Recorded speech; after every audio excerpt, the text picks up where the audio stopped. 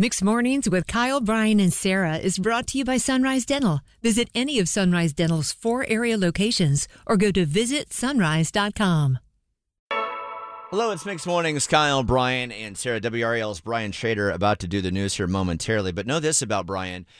He was not a fan of Oppenheimer over the weekend. In fact, here's what he had to say about it earlier on our show. There's a lot. I felt like I should be able to transfer 3 credit hours somewhere after watching that movie. You said this because it's 3 hours and 7 minutes long. Then, you're getting ready because the big bomb sequence that everybody's like, you have to see this in IMAX to believe it. I'd seen something similar on the A-Team.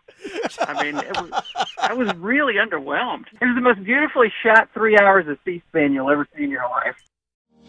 Bored with your current job? Looking for a new career?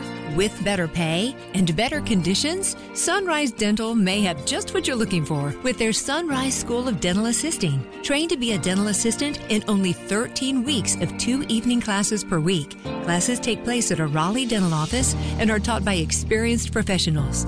Open to anyone who has graduated from high school or above. Apply today and receive $300 off tuition. Go to sunriseschoolofdentalassisting.com.